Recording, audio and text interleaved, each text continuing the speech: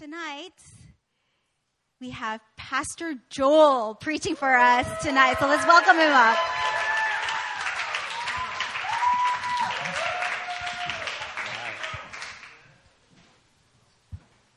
Right.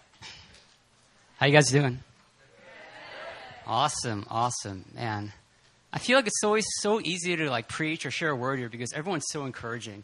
There's you could say something so you guys are so hungry and you guys are so passionate and such reverence and fear for the word of God that no matter what word goes out, you want to receive it.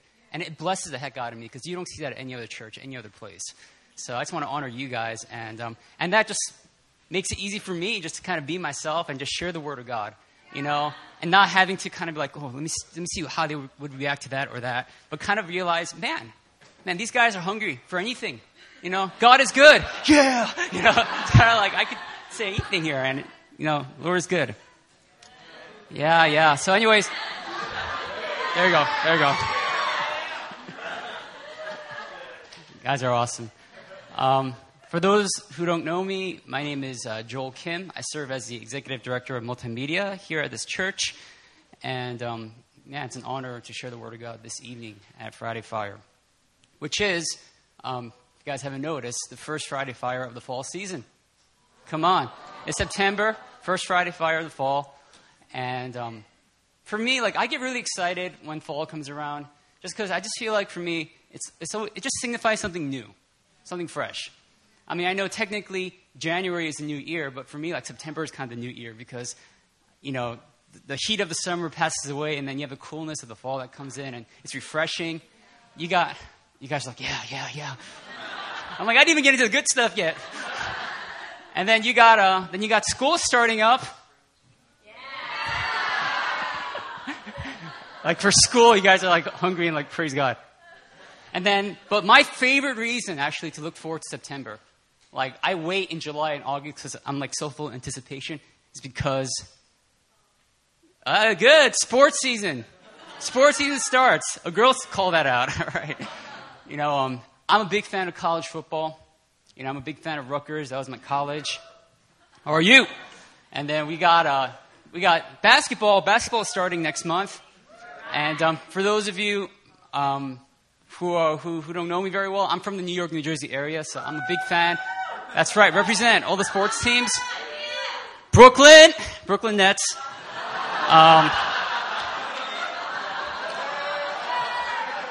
Most of you guys are New York Knicks fans, but you guys will all turn to Nets fans by the end of this season because we got an amazing team. We got Kevin Garnett and Paul Pierce. But anyway, we got that, and then we also have the New York Giants.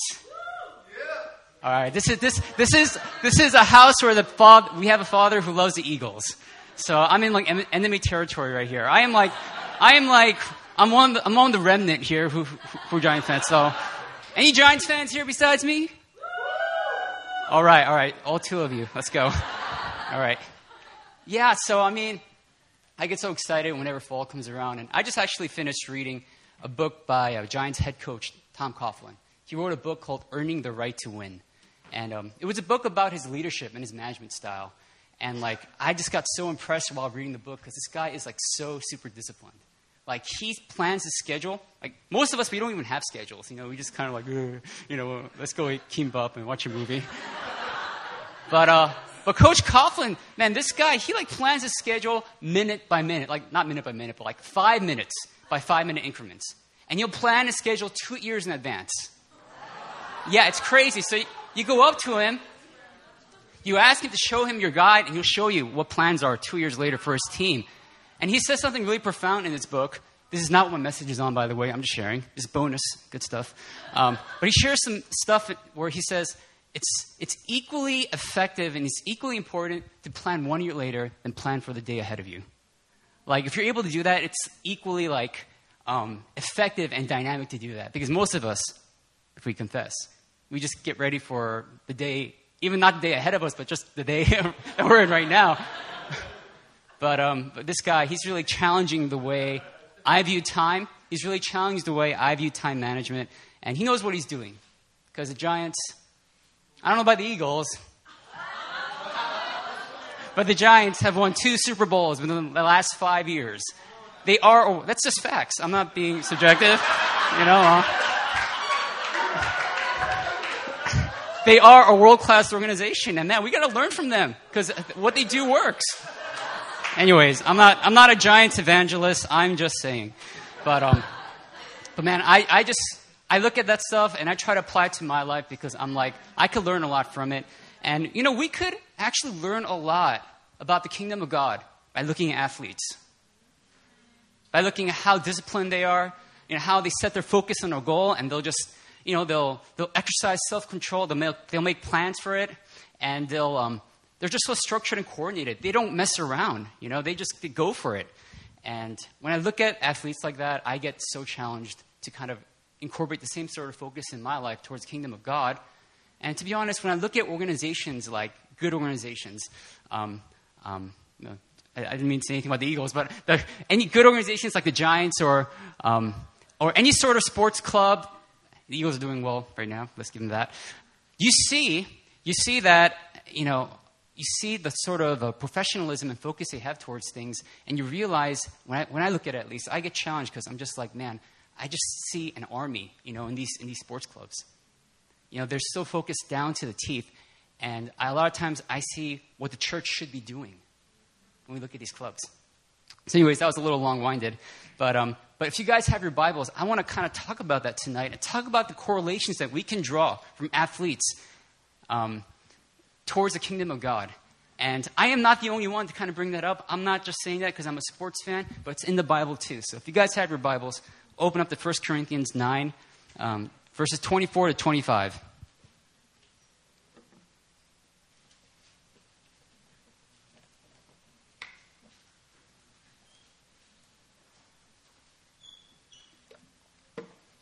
All right. I'm actually going to be reading from the NIV version. I actually like this translation a little better than the ESV. So we're just going to be reading from that tonight. But follow along with me as I read. Do you not know that in a race, all the runners run, but only one gets the prize? Run in such a way as to get the prize. Everyone who competes in the games goes into strict training. They do it to get a crown that will not last, but we do it to get a crown that will last forever. Amen. Let me just pray for us before we go further. Yeah, God, I just thank you so much for tonight. I thank you that this word is your word. Father, it's a sharp, double-edged sword, Father. And God, that's what we came here for tonight. We want to hear the voice of the true and living God. Father, I pray tonight that the words spoken from my mouth would not be the words of wit, would not be the words of just cleverness, that they would just be words, but I pray there'd be a demonstration of your power tonight in this room, God, that the kingdom of God would go forth in this message, Father. So, Lord, come, give us ears to hear, give us eyes to see, release a spirit of wisdom and revelation all across this room, even now. And we just pray all these things in the name of Jesus. Amen. The message title for tonight is called Run the Race to Win. Run the race to win. Run the race to win. We just read this passage. In this passage, Paul talks about 3 things. He talks about a race, he talks about a prize, and then he talks about strict training. Okay? He talks about a race, a prize, and strict training, for those of you guys who are taking notes. He says, do you not know that in a race, all the runners run, but only one gets the prize? Run in such a way as to get the prize. He's saying, guys, do you not realize that in a race, there's a lot of runners that run this race, but only one of them gets the prize. And he's saying, guys, run in such a way as to get the prize. Don't just run because you're in a race, but run with some focus, run with some direction, run with some unction because you want this prize, and run in such a way as to get that prize. To be honest, if I can just make an honest confession, I don't know how many of you guys are runners here. I know at our church, running has kind of been something very popular these days. I see groups posting up Nike app. You know, I run 6 kilometers. Is that how Corey measures distances? But you know, I see people like posting up stuff on their Facebook feeds, and it's making us all like feel like we should be out there running too, I guess. I'm not the biggest fan of running, to be honest. I've never felt the runner's euphoria. You know that. I don't know. Have you guys ever felt that? I have no idea what you're talking about. I'm just like, what is this? I'd rather do something more fun, like play basketball, at least in my opinion. Play basketball or like, just something that doesn't involve just running in a straight line for like hours at a time. But I gotta admit, I gotta confess, as I'm kind of getting older, I'm not gonna tell you my age, but I'm not 20 anymore. I'm realizing, man, I gotta step out of my comfort zone. I gotta try new things, and I gotta, get my body into shape. So I've been actually going out. I've been actually going out and running, and what's been helping is that I don't run alone. I run with someone, and I run with Pastor Gina. She's. We don't run like every day, but the times we have run, we have gone on running dates, and it's okay. Get your awes in, all right. And it's been good. Because I'm telling you, if I was just running by myself, like I would run for like 1,000 feet, and then I'd have to start walking. But then when I run with Gina, it's like snap. It's like I'm the guy. I actually. I got to be strong, I can't show that I can't run long distance. And I'm telling you, when I'm running by myself, I feel like I'm going to really collapse after 1,000 feet. But when I run with Gina, I'm telling you, there's something just kicks in me. And like, I don't collapse, I'm just like, oh. And I'm like, I talk to Gina, I'm like, hey, you okay? You okay? And I'm hoping she'll be like, oh, no, let's rest. She's like, yeah, I'm fine.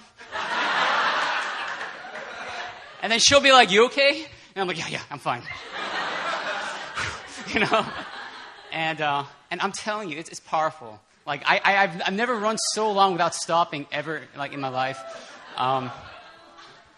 This isn't the point of the message, again, but there's something biblical in that too, right? When you run with a partner, when you run with a friend, you go so much farther than you run by yourself.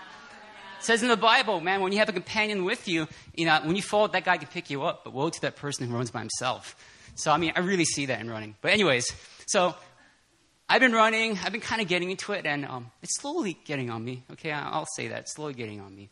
And you have runners like us. You have runners in this church.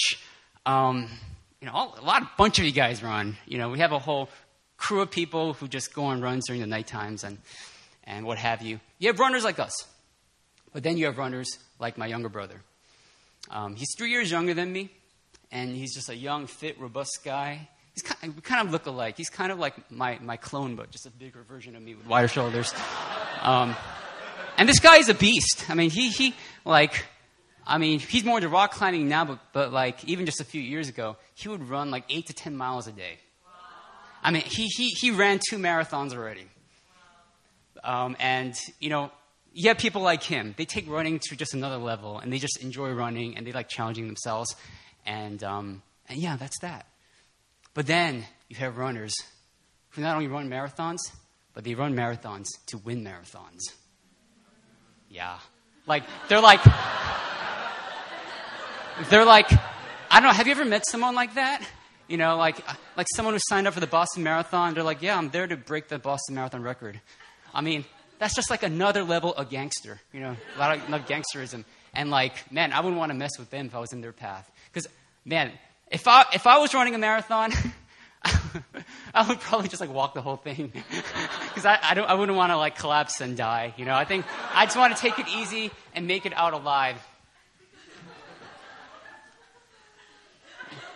With all that said, I think, isn't that a picture kind of the church though? Just these different types of runners that you see in life. Isn't that kind of like a picture of the church? You have different types of runners. You have some runners who just want to take it easy, chill out, kind of do the most minimal work possible, and just get across the finish line and, yeah, come on. You have runners like that.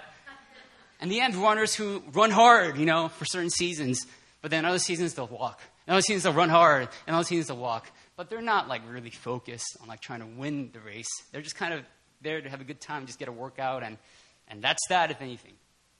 But then you have runners who sacrifice, who lay it all down, and they're so focused that I'm going to win that race no matter what. Even if I die, I'm going to get across the finish line, and I'm going to be first. You have runners who have that cutthroat, steely-eyed mentality that just focus on winning the race. If I can ask you guys, what kind of runner are you? where would you be in the race? And I speak for myself, but if I can be real, I think I'll speak for a lot of us when I think in this race that we call the Christian race, I was going to say the Christian walk, but the Christian race, I think for a lot of us, we're just very comfortable, aren't we? We're comfortable in this thing called charismatic Christianity. We're just settling back. We come to church on Sunday, and we just enjoy the presence of God. You're like, this is so good and glorious. If we feel like we want to take it up a notch, we come to Sunday Swim.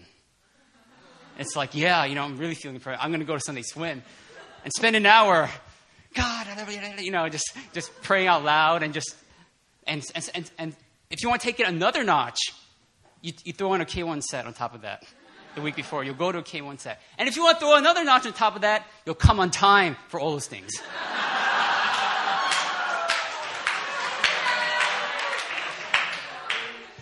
But for the most part, preach, right? Yeah, okay.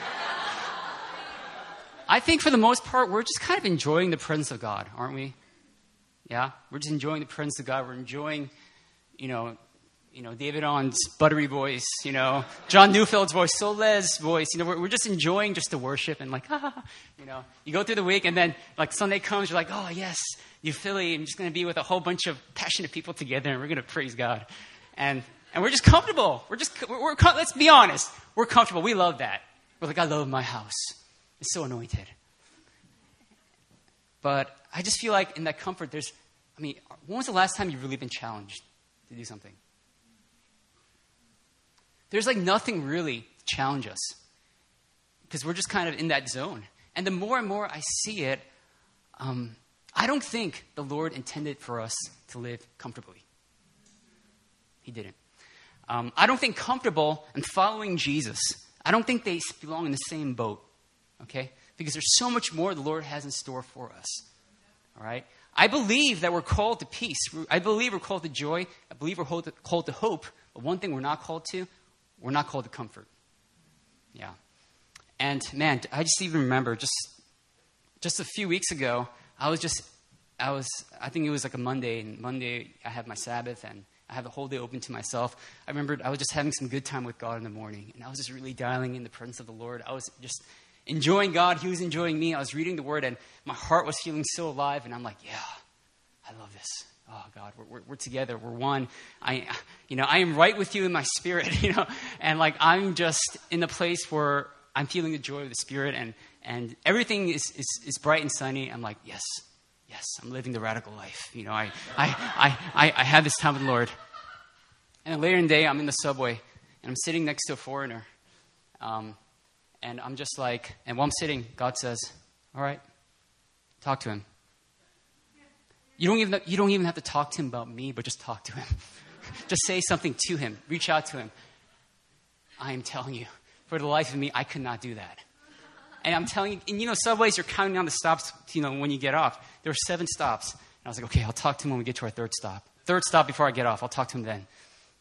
We reached that point, I still can't do it. And this guy, I could tell he's foreign because his hand was like white, And I was just like, he's probably Caucasian or something because it was my judgment at that time. Don't judge me, okay? And he was playing like a soccer game, and I'm like, okay. He seemed really into it, so I was just like, oh, I can't bother that. It's going to be so weird if I'm like, tick, tick, tick, tick. And he was like this big burly guy. If I was like, tick, tick, tick. Oh, hey, my name's Joel. I'm from the States. Where are you from? I couldn't do it. And have you ever felt that when everything in you is like, come on, do it, talk to him, but you can't do it. I'm telling you, everything in you wanted to grab his shoulder and be like, do you know Jesus? I just couldn't. I couldn't reach out for the life of me. And then came that 7th stop. I had to get off. I just felt so defeated. And I just looked at him, and he wasn't even white. He was Korean. He had glasses. So actually, that made me feel better. I was like, okay, he wasn't a foreigner. That excused me. But man, I remember just getting off that, and I was just like, oh man, that was tough.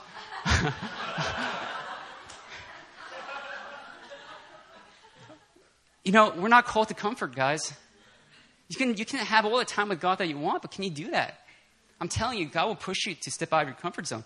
But here's the thing. After that happened, your failures are never failures. You learn from your failures. You learn from them. And it actually gives you extra grace to succeed when the same test comes around later. So the day afterwards, I was at a bus stop with Gina, and a Caucasian guy, I'm pretty sure it was Caucasian this time, he came by, he stood there. I am telling you, there was no hesitation in mind. I was middle talking to Gina, and then he came, I was like, and I was just like, hey, my name is Joel. I'm from New Jersey. Where are you from? And he was like, oh, hey. And then we got to talk. He shared his name with me, and he has shared that. I want to protect his privacy, okay, in case he comes upon this. But we start talking. We're really connecting really well, man. And I'm able even to be open about what I do. I'm like, hey, man, I'm a pastor. And my girlfriend, she's a pastor as well. And he's like, oh, that's cool. And we just really connect well. He's a Boston guy. And I'm from New York, and even though we have that rivalry and sports rivalry, I was like, that doesn't matter. I mean, we just were able to talk, and just wanted to point that out. We were able to just connect really well, and the funny thing about it was that we got dropped off at the same stop too, coming home. So it was like the Lord orchestrated that, and so we exchanged numbers, and that stop actually happened to be a cafe. And he's like, hey, let's have dinner, you know. Me and my wife and you and your girlfriend, let's have dinner at this cafe. And I was like, I'm not the person who asked that, you know. He's the one who asked that. He's the one who wanted to have that. And so, man, I can't begin to explain to you the joy I had in my heart, you know, that I made a friend who wasn't Christian. Yeah! Come on! Get excited. I mean, that's all I wanted to do. You know, I wanted to have some non-Christian friends. Is that too hard to ask for as a Christian? For many of us, it is very hard. But for me, I broke that boundary. And you guys all need to do so as well. But man, I felt so much joy. So, guys, my point is, you know, we're called to, you know, peace and joy and hope. We're not called to comfort. And we'll often find that oftentimes comfort is a thief of all those things. Comfort, it's the ceiling that prevents your breakthrough from entering joy and hope and peace. That's good, right? All right. Better receive that. So I'm telling you, if you feel like you've been in a place, in a plateau of just being comfortable, try something crazy. Just go to the subway and just start talking to any foreigner. Just talk. You know, Lord, Holy Spirit will give you words to speak. I am telling you, the Spirit inside of you will leap up in joy. Jesus said, my food is to do the work of him who sent me. If that's Jesus' food, it's your food too. To do the work of him who sent you. And you will find yourself at another level. But we're not called to be comfortable. We're not comfortable. But you know what we're called to do? We're called to compete. We're called to compete. It's a competition, this Christian race.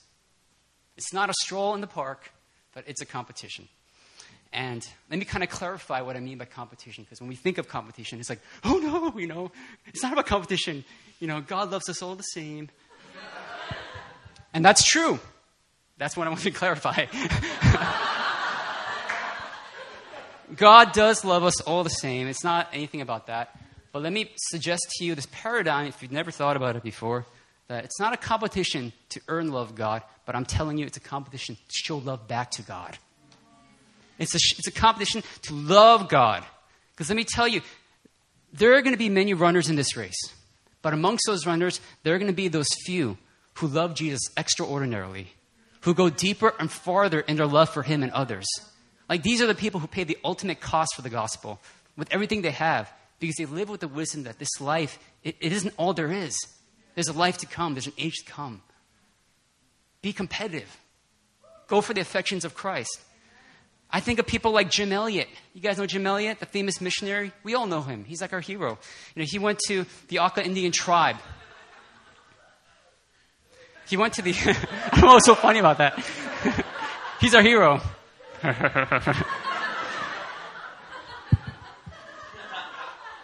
Anyways, this part is kind of serious, so you guys need to kind of quiet down a bit. That's not helping, okay? But anyways, Jim Elliot... You guys. I mean, when I think of people who pay the ultimate cost of the gospel, one of the first people I think of is Jim Elliot, because you guys know his story and his testimony about how he was martyred for the gospel. He went to the Auca Indians, a ferocious, a violent Indian tribe at that time that no one would reach out to. Him and a couple of his buddies, they went and they ultimately ended up getting martyred. They ultimately ended up getting speared for their faith. But then what happens later? After he died, the tribe actually reaches out to that family and says, you know what? We want the wife, we want the mother to come live with us for a few months. And so Jim Elliot's wife goes to live with that tribe. You guys may know the story. The entire tribe gets saved and converted. And in fact, the people who murdered Jim Elliot, his murderers become the pastors. Isn't that amazing? I mean, we know that quote. Jim Elliot said, "He is no fool who gives that which he cannot keep to gain what he cannot lose." He was a race competitor. Man, he's like, I'm going to give it all. I'm going to lay it all on the line for the gospel, for the cross. I'm going to give everything. I don't know about my other friends are doing, but I'm going to do that because this life isn't all there is. There's an age to come, and I know that when I stand before the throne of God, I'm going to get my reward for him, you know. And this is my demonstration of love. I think of Jim Elliot. I think of people like D.L. Moody.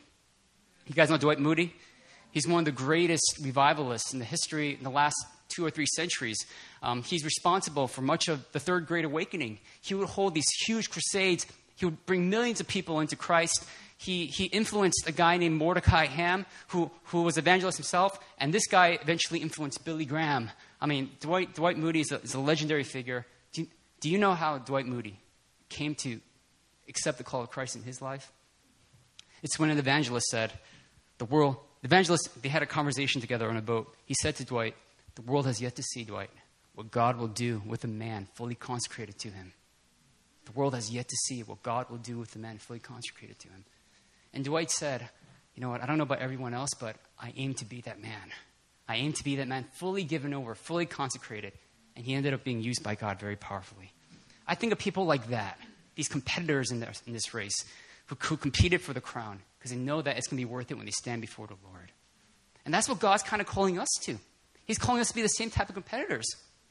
You know, I think we put these kind of figures on a pedestal way too much, I think. We're like, oh, they did that, but I can't do that. And we kind of fall for that lie, and we end up doing nothing with our lives. We end up chasing things that really don't matter. But I think the word of the Lord tonight is he's calling all of us to say, no, go for the prize. You win that prize. I can do all things through Christ that gives me strength. He's called you forth.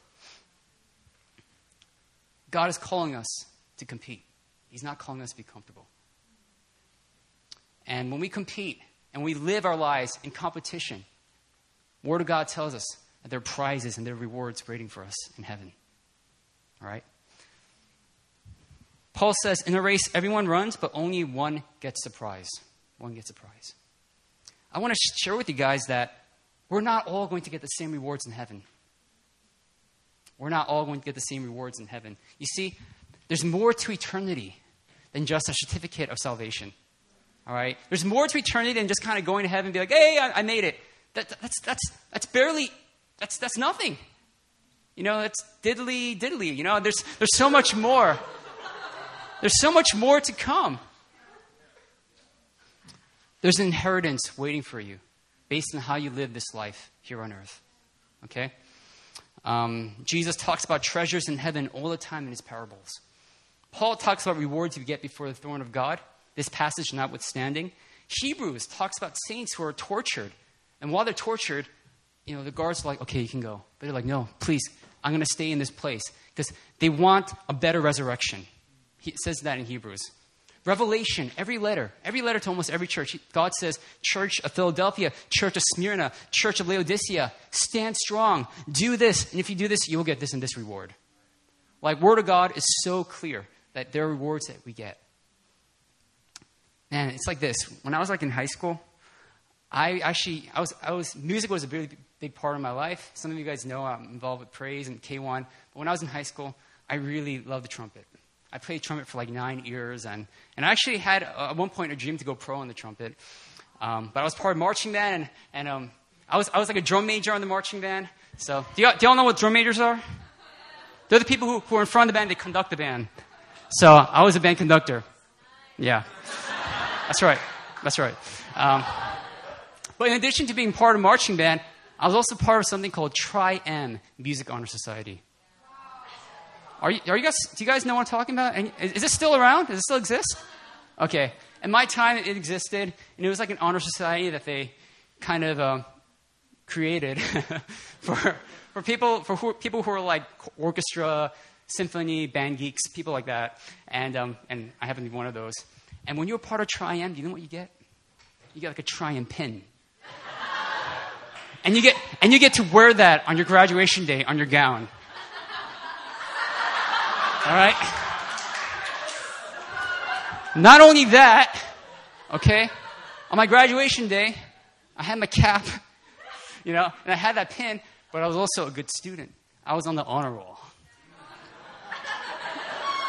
I don't know, some of you guys are like, whatever. I was on the high honor roll. All you nerds. I wasn't that high honor roll, but I was on the honor roll, so I got a cool gold tassel that goes around my neck to be on the honor roll.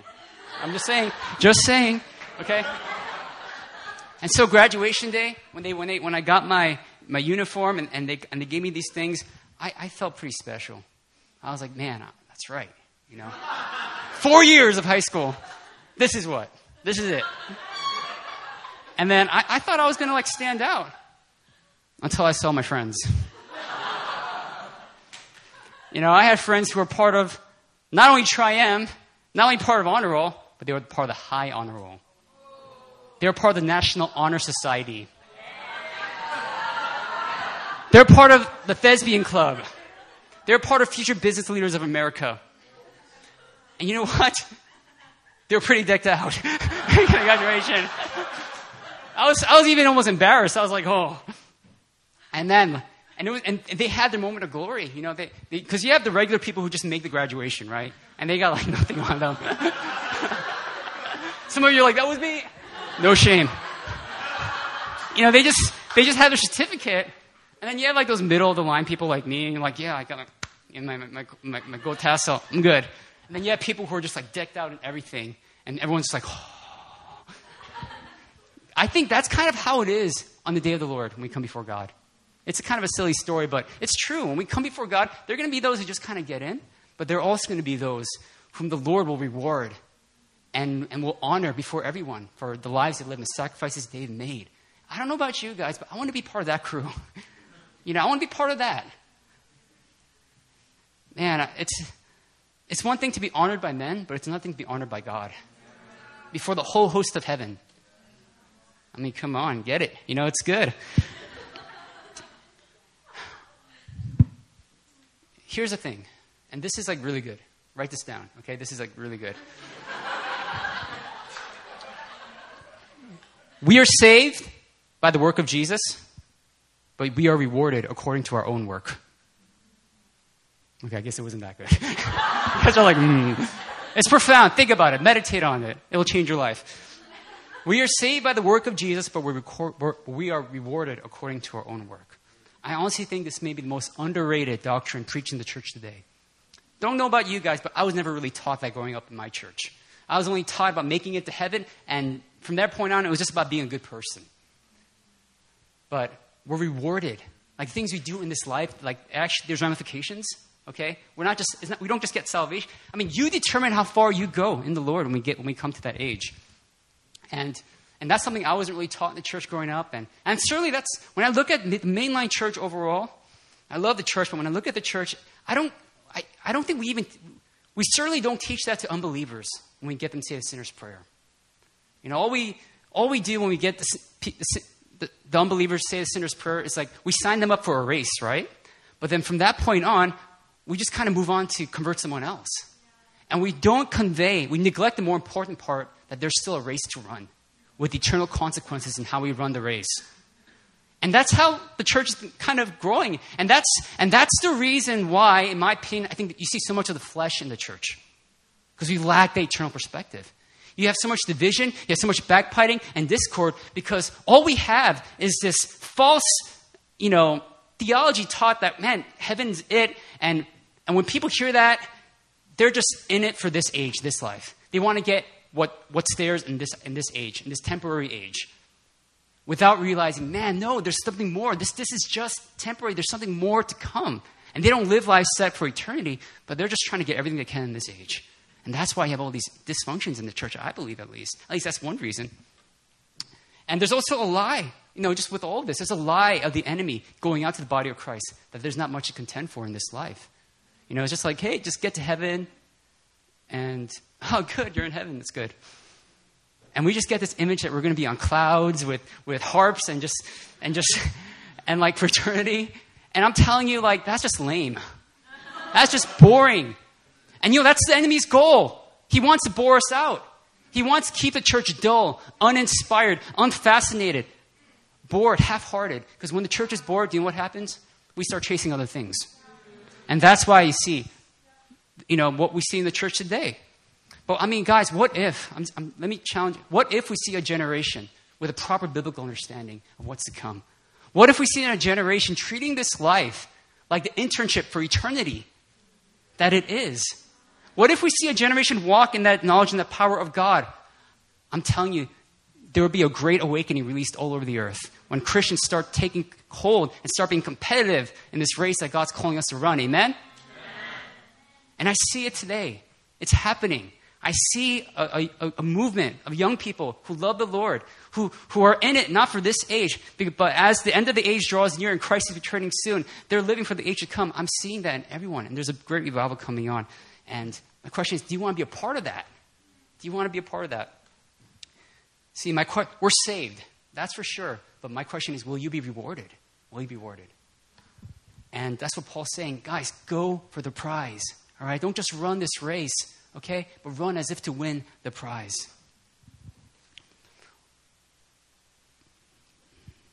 One of the ways that I feel like God really rewards us is a New Philly core value. Being faithful with the small things. Like, that's the stuff that God sees. I mean, that's the stuff that we see as well, and we honor our leaders who have lived that lifestyle, past interns and interns right now. But more importantly, that's what God sees. And that's stuff that he honors, the small stuff. And I just want to share this illustration because it was just very powerful for me to kind of see that in action.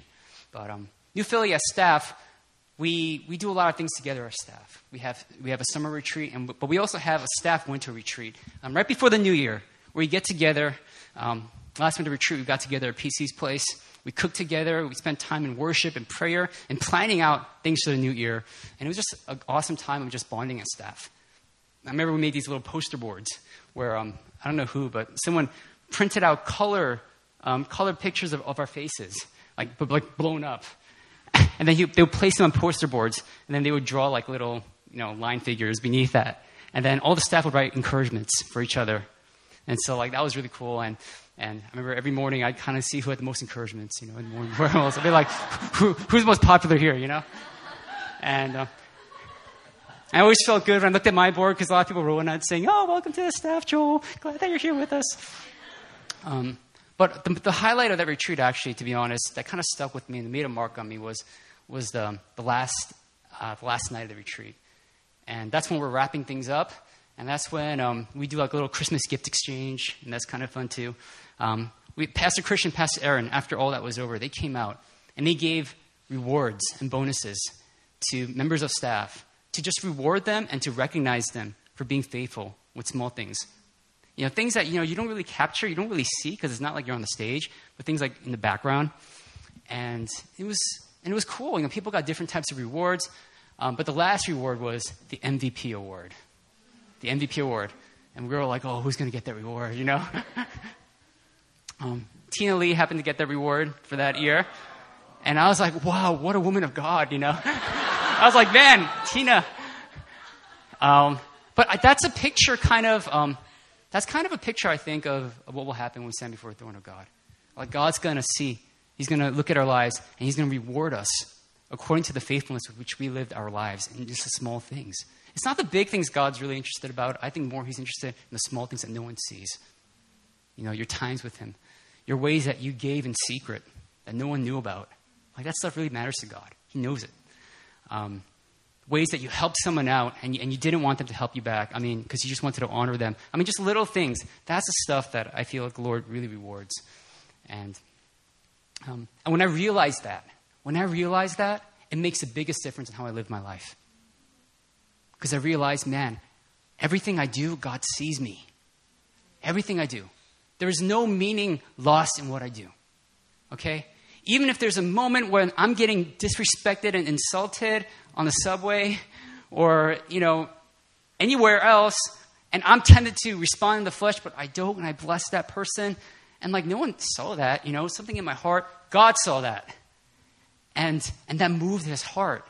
The knowledge that what I do moves his heart in the secret place. Man, I don't know about you, but for me, that makes the biggest difference in regards to wanting to live that kind of way. Because I know when I stand before the throne of God on that day, he's going to recognize that. He's going to see that. And that's kind of what God's calling us to do. He's calling us to be faithful with the small things. And that's one of the ways that we'll be rewarded. So there's a race, there's a prize, then there's strict training. Strict training.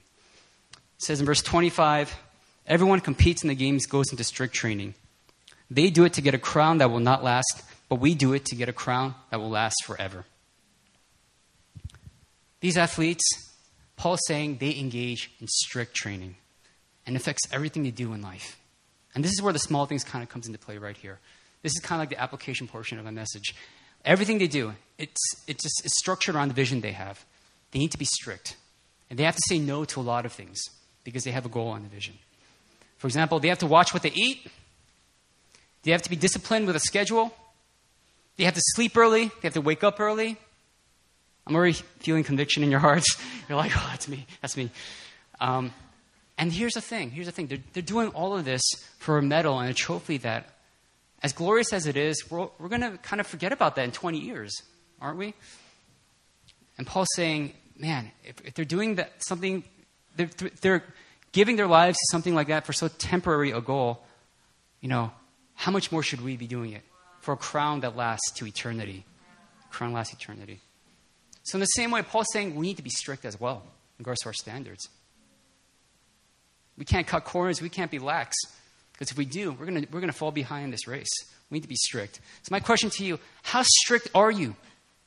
How strict are you in regards to what you watch, what you listen to?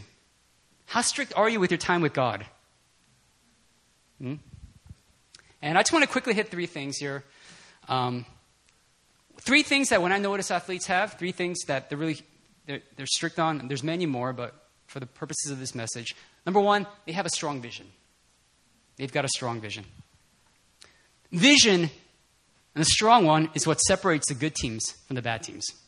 The good teams have a vision of themselves as champions, so when they enter into arenas of opposing teams, they carry a swagger. They're like, you better recognize, we're the Philadelphia Eagles. Philadelphia Eagles are good this season. I respect them. Chip Kelly. And you better recognize, we're the New York Giants. We won 2 Super Bowls in the last 5 years. They have that kind of confidence and that vision and swagger. And they're like, we're going to go for our 3rd Super Bowl. They just kind of have that sort of vision. But the bad teams, honestly, they're just kind of in it to kind of just make their pay grade, make their paycheck, do the best they can, but they don't have that kind of mentality. And the same way, there's no different with us as believers. It's no different with us as believers. So Proverbs 29 says, if you don't have vision, you will not do anything. You'll cast off all restraint. And what that means that, if you don't have vision, then you're not going to put any discipline in your life or self-control, because what's the point?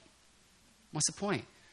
And I feel like for some of us, we've just come to a place where, man, we've just been struggling with certain habits and strongholds.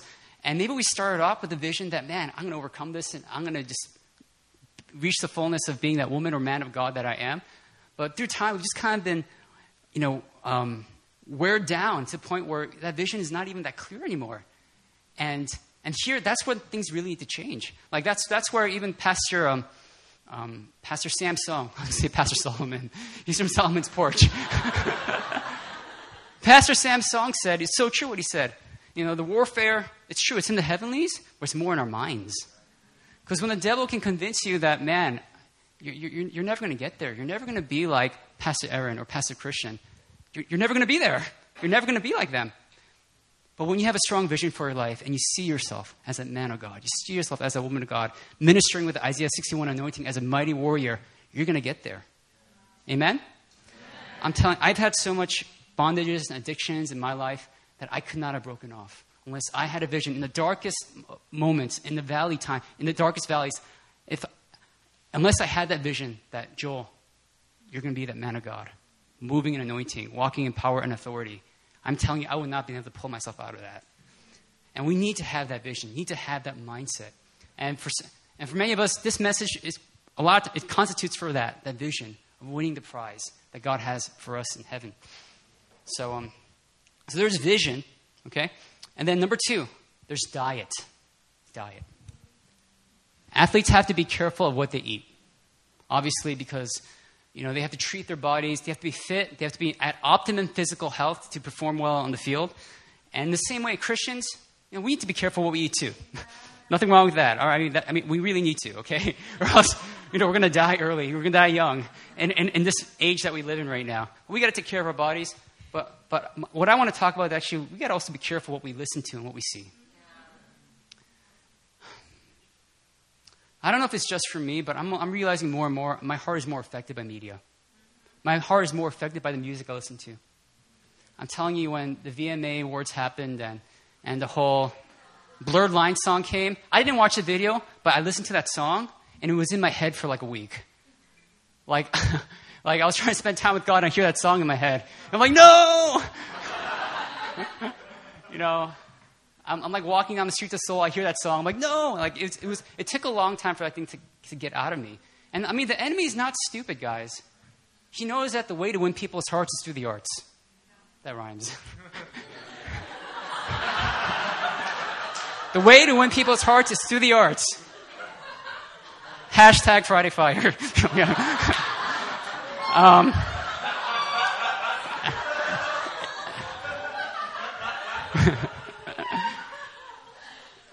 And that is his secret weapon. And God is not a fool. He knows that too. And that's why when you look in heaven, you see that what surrounds the throne of God, or what surrounds the throne of God? Worshippers. But they're worshiping with music. Music was created for the purposes of giving glory to God and magnifying Him. That was a purpose. That was eternal. That was the divine purpose for music. Man, when you see the power of music that the Lord intended for it to be, and the enemies are taking that and perverting that, subverting that. So we got to be careful. All that said, in regards to what we listen to, and we also got to be careful what we see as well. And I just feel like you guys know what I'm talking about when I'm talking about all these kind of things. And don't get me wrong, I'm not saying like be a hermit. I'm not saying throw away your TV or whatever, or anything like that. I mean, me and Pastor Marcus, we like to just bond over watching a good TV show. And there's nothing wrong with that, okay? We're not trying to be religious here. But man, I just want to see what would happen if there was a culture and a community here that's not being religious, but out of genuine hunger for God, we forsake that time because we want to spend time with the Lord more. We more than secular entertainment, we want divine entertainment. We want to engage with God in the heavenlies. And that sounds really like, ooh. But what I'm trying to say was, when I was at IHOP, one of the coolest things that I saw is that at least all the missionaries that I was hanging out with, when I went to their houses, like almost none of them had TVs. And they weren't trying to be like, oh, we're like holy, whatever. But they had a sincere desire to grow in the knowledge of God. They wanted to grow in the depths of the Word. They wanted to grow in just engaging and communing with the Lord. Because they knew that even this life, it's not enough, guys. Isn't it true? His glory, says in Scripture, is unsearchable. You're not going to come to an end of it. There's never a point, even in this life, where you're going to be like, I had God all figured out. But that underscores the more important point. How much more should we then give ourselves in pursuit of God? Amen? And just seeking His glory. And here's the thing. And everything you do, this is what it's about. This is what will keep your heart alive or dead. Ask yourself, is this helping me love Jesus more? Is this helping me love Jesus more?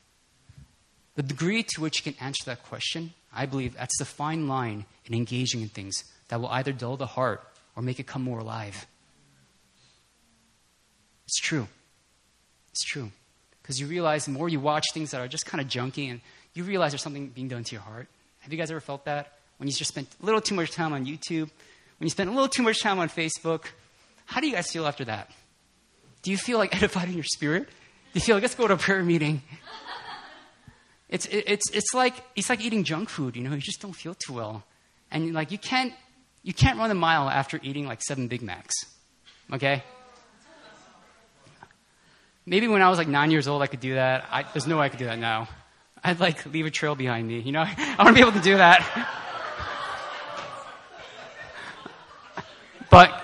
But guys, I mean, we look at that, but that's kind of how we treat our spirits. Okay? You can't pursue God in a deep way when your heart is given to all this stuff. Try to have a good prayer time with God after a few hours of just media. Okay? Whatever it is, Facebook, whatever. I'm telling you, it's going to be tough because you're fighting that. So what I'm trying to say is that whatever you do, will this help you love Jesus more? And that's a fine line in engaging in things that will either dull the heart or make you come more alive. Amen? Amen. Yeah. And these things, man, I actually was kind of like hesitant in sharing it because I just feel like it's basic Christianity. But it's basic stuff that, honestly, we don't really fulfill. We don't actually carry out. But if we actually did it, it would make the biggest difference in our lives. We would go so much farther in the Lord. And so I'm sick of preaching this stuff. I want to see it being done. Amen? From myself, from the staff, from this entire church. Because I'm telling you, when we do that, we're making room for God for more of His work. And that's what I'm living for. Okay, so we have the vision, we have the diet in regards to what we feed and what we see and all that stuff. And then finally, we have exercise. You have exercise. Now, exercise, again, is good for the body. Paul says it's good for the body. There's some value in it. But there's even more value in training yourself to be godly. Because it has value not only in this age, but in the age to come. Paul says that. So, exercise, the way I see it, it's spending time with God. Spending time with God. I want to speak to something here. And this is something that I've kind of noticed in kind of charismatic Christianity. And I'm a fault to it myself, so I'm kind of pointing this just at myself. But I feel like unless you're like part of the IHOP movement and you spend like hours inside a prayer room, most of us, it's just difficult to do that. Okay? And most of us, we just kind of substitute alone time with God with just time with God on our phones, just listening to worship music in the subways, wherever we go. And it's like God on the move, like when we're on the move, we'll have God with us. There's nothing wrong with that. That's awesome that you want to be filled and inundated with the presence of God wherever you go. There's nothing wrong with that. But here's the thing. Let me kind of just at least present a paradigm. We look at that and we say, that's me trying to have a relationship with God because He's with me in everything that I do. Some of us, we say that, but then we refuse to actually spend time with God. But we'll just only spend time with God when we're on the move, when we're doing something. Because we just can't bring ourselves to be alone with God and have one-on-one time with Him. What you're saying right then is that you are too busy. There's no room in your schedule for God alone. There's only room in your schedule when it's like the scraps during the day when you're traveling. That's what you're saying. Am I alone? Don't throw stones or bricks at me. I'm saying that's good, okay? But we cannot neglect spending time with the Lord one-on-one. Amen? And a lot of us, we have this awesome zeal in our hearts. We're like, I'm going to spend time with God every night, 10 p.m. before I go to sleep. Or, I'm going to wake up in the morning at 7 a.m. before I go to work. And, we're going to have it. But then what happens? At 10 p.m., it's like you're praying. And Facebook message. And then, that time never happens. Or in the mornings, you oversleep and it never happens. But if we made an appointment with God, shouldn't we, keep that appointment? Isn't that just basic manners, right? If Barack Obama wanted a meeting with me at 5 a.m., okay, through Skype, I don't care if I slept at 1 a.m. I'd make sure I was up by 5 a.m., okay? I want to respect that time that I have with him, right? How much more the God of the universe? We take Him for granted too much. We take God for granted way too much. And we got to stop doing that. God is gracious. He loves us. And that's why He's the most kindest person there is. Okay? Because God still loves us, with all that stuff, if I got stood up like that, there'd be some offense in my heart. But God still loves us. But man, on our parts, doesn't that challenge you? It challenges me. It challenges me when I realize, man, we take God for granted so many times, and we got to stop doing that. We got to make time with God each day. Okay?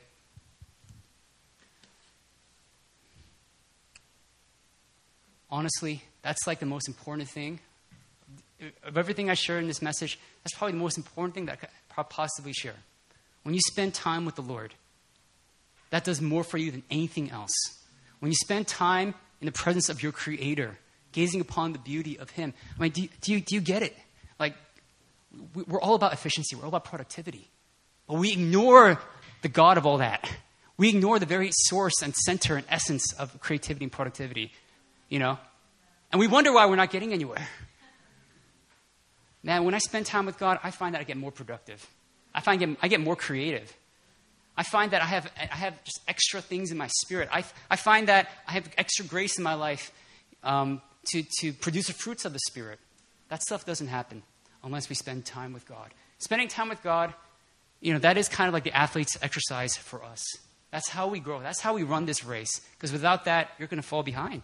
But we need to do that. And when you do that, you experience more and more victory in the Lord. More and more victory in the Lord. You'll find that you'll find that you won't need like retreats or revivals to kind of jumpstart your spirit, because you have that each day when you have time with God. And that's what really marks a mature Christian. There was times in my life when I needed these things and I would wait for it, but it's coming to a point in my life, and I think many of you can emphasize with me that, man, sometimes I get it better with the Lord when I'm just in my room. I have these God encounters, right? That shape the course of my life wherever I go. There's significant moments that happen that can only happen with me. I have a history with Him in my room. The history. Like, that's what we need. That's what we need if we're going to go forward. Yeah. So when we gather on nights like tonight or Sunday, I think what marks a mature church, it's the understanding that it's not so much about like our needs, right? Come before God and be like, Lord, I've had a long day. Hey, bless me. It's not so much about us getting ministered to, but we've already experienced that through the week. And it's about us coming with our own sacrifice to give to God and just thanking God and praising God. It's not about God giving us His sacrifice. He's already given it to us in Jesus. But it's about us giving us our sacrifice to God. And can you imagine what it will be like when an entire church body does that? We're all moving in unity like that. When we all come together, I think we can go so much deeper, and I think we'd see a greater manifestation of God's presence in worship. Amen? When all our individual anointings merge into one corporate anointing, like crazy stuff happens. That's when you see healing in worship. That's when you see people getting healed and delivered. Even without like ministry time, just in the middle of worship. That's when you see people getting saved. When we release that which has already taken place in the secret place. So we need that exercise. We need that time with God. And those are the small things, all those things. Those are the small things that Lord will watch and see, and He'll reward us for in the age to come.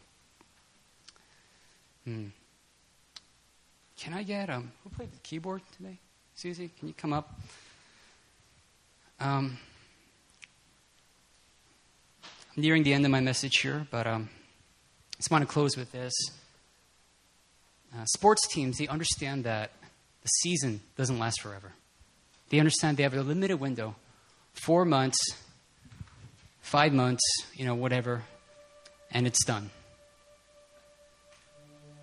In the same way, like, we need to understand as well that our time on earth is limited. In fact, Jesus may come back before some of us even pass away. The age is drawing to a close. And there needs to be a sense of urgency, to contend for that crown that God has promised us, for those of us to contend for it. And I know tonight, I've thrown around the word crown a lot. Crown this, crown that, rewards, awards, in that category. But let's think about the word crown. Who wears crowns? Who are the type of people who wear crowns? Kings, princesses, queens. God wants to give us a crown.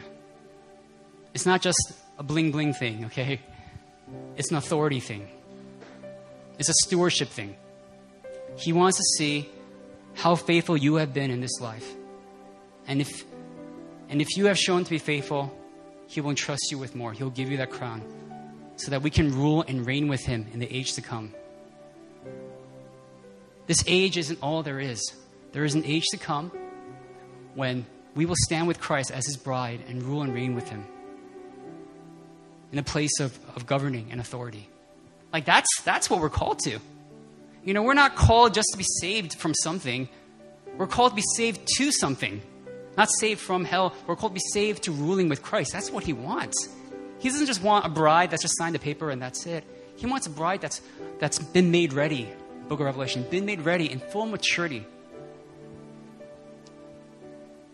In full maturity so that he can rule and reign with us in the age to come. That's what he wants. He wants that partnership. And that's the beauty of the gospel, I believe. The gospel isn't just about us being saved, but it's about us being saved to something.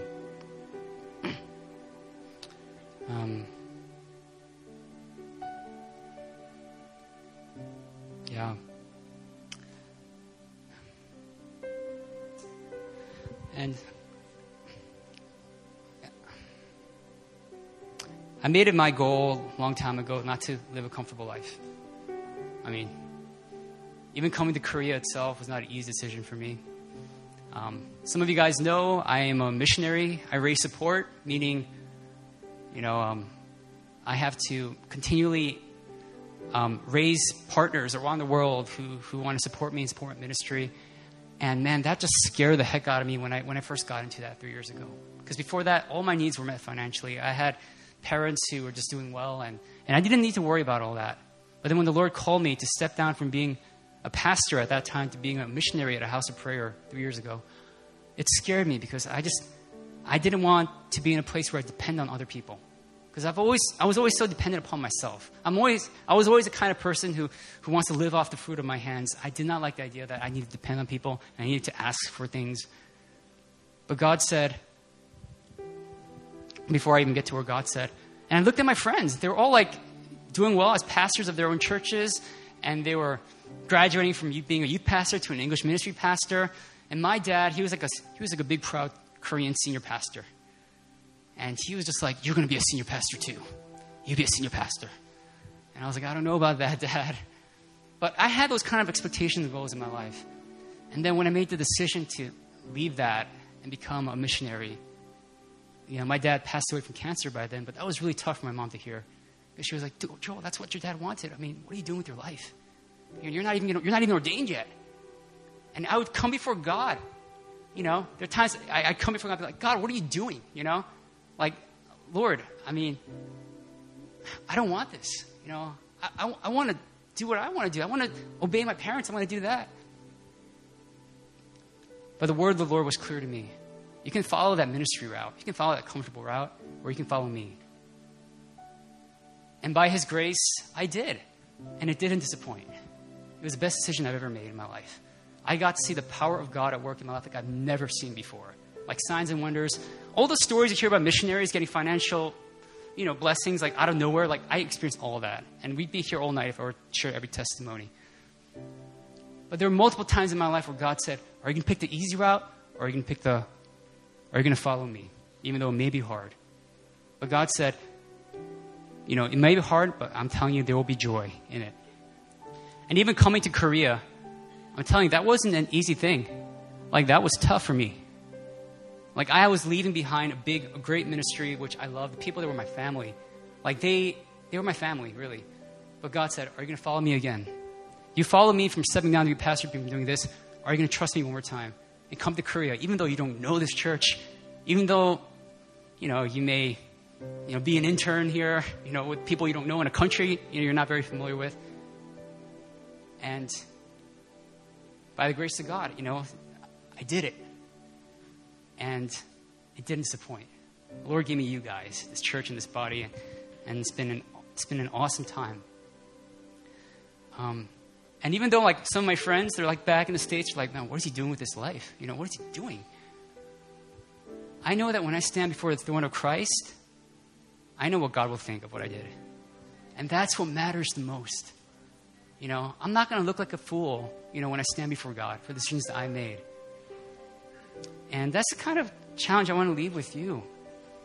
You know, are you going to follow the easy path? Are you just going to be a runner in this race? Or are you going to run it to win? You know, are you going to obey God? Are you going to obey Jesus? When he says, go and win the lost, when you're in the subways, when you see people, you know, sitting and they have no one talking to them, are you going to be the one to reach out, walk over to them and introduce yourself? Are you going to step out of your comfort zone? Are you going to get out of the comfort of being in this nice, prophetic, you know, holy moly environment and reach out? Are you gonna, that's just one example. Are you going to make those hard choices? Because I'm telling you, there's eternity at stake. And there's inheritance God has for you. And more than that, there's joy that he has for you.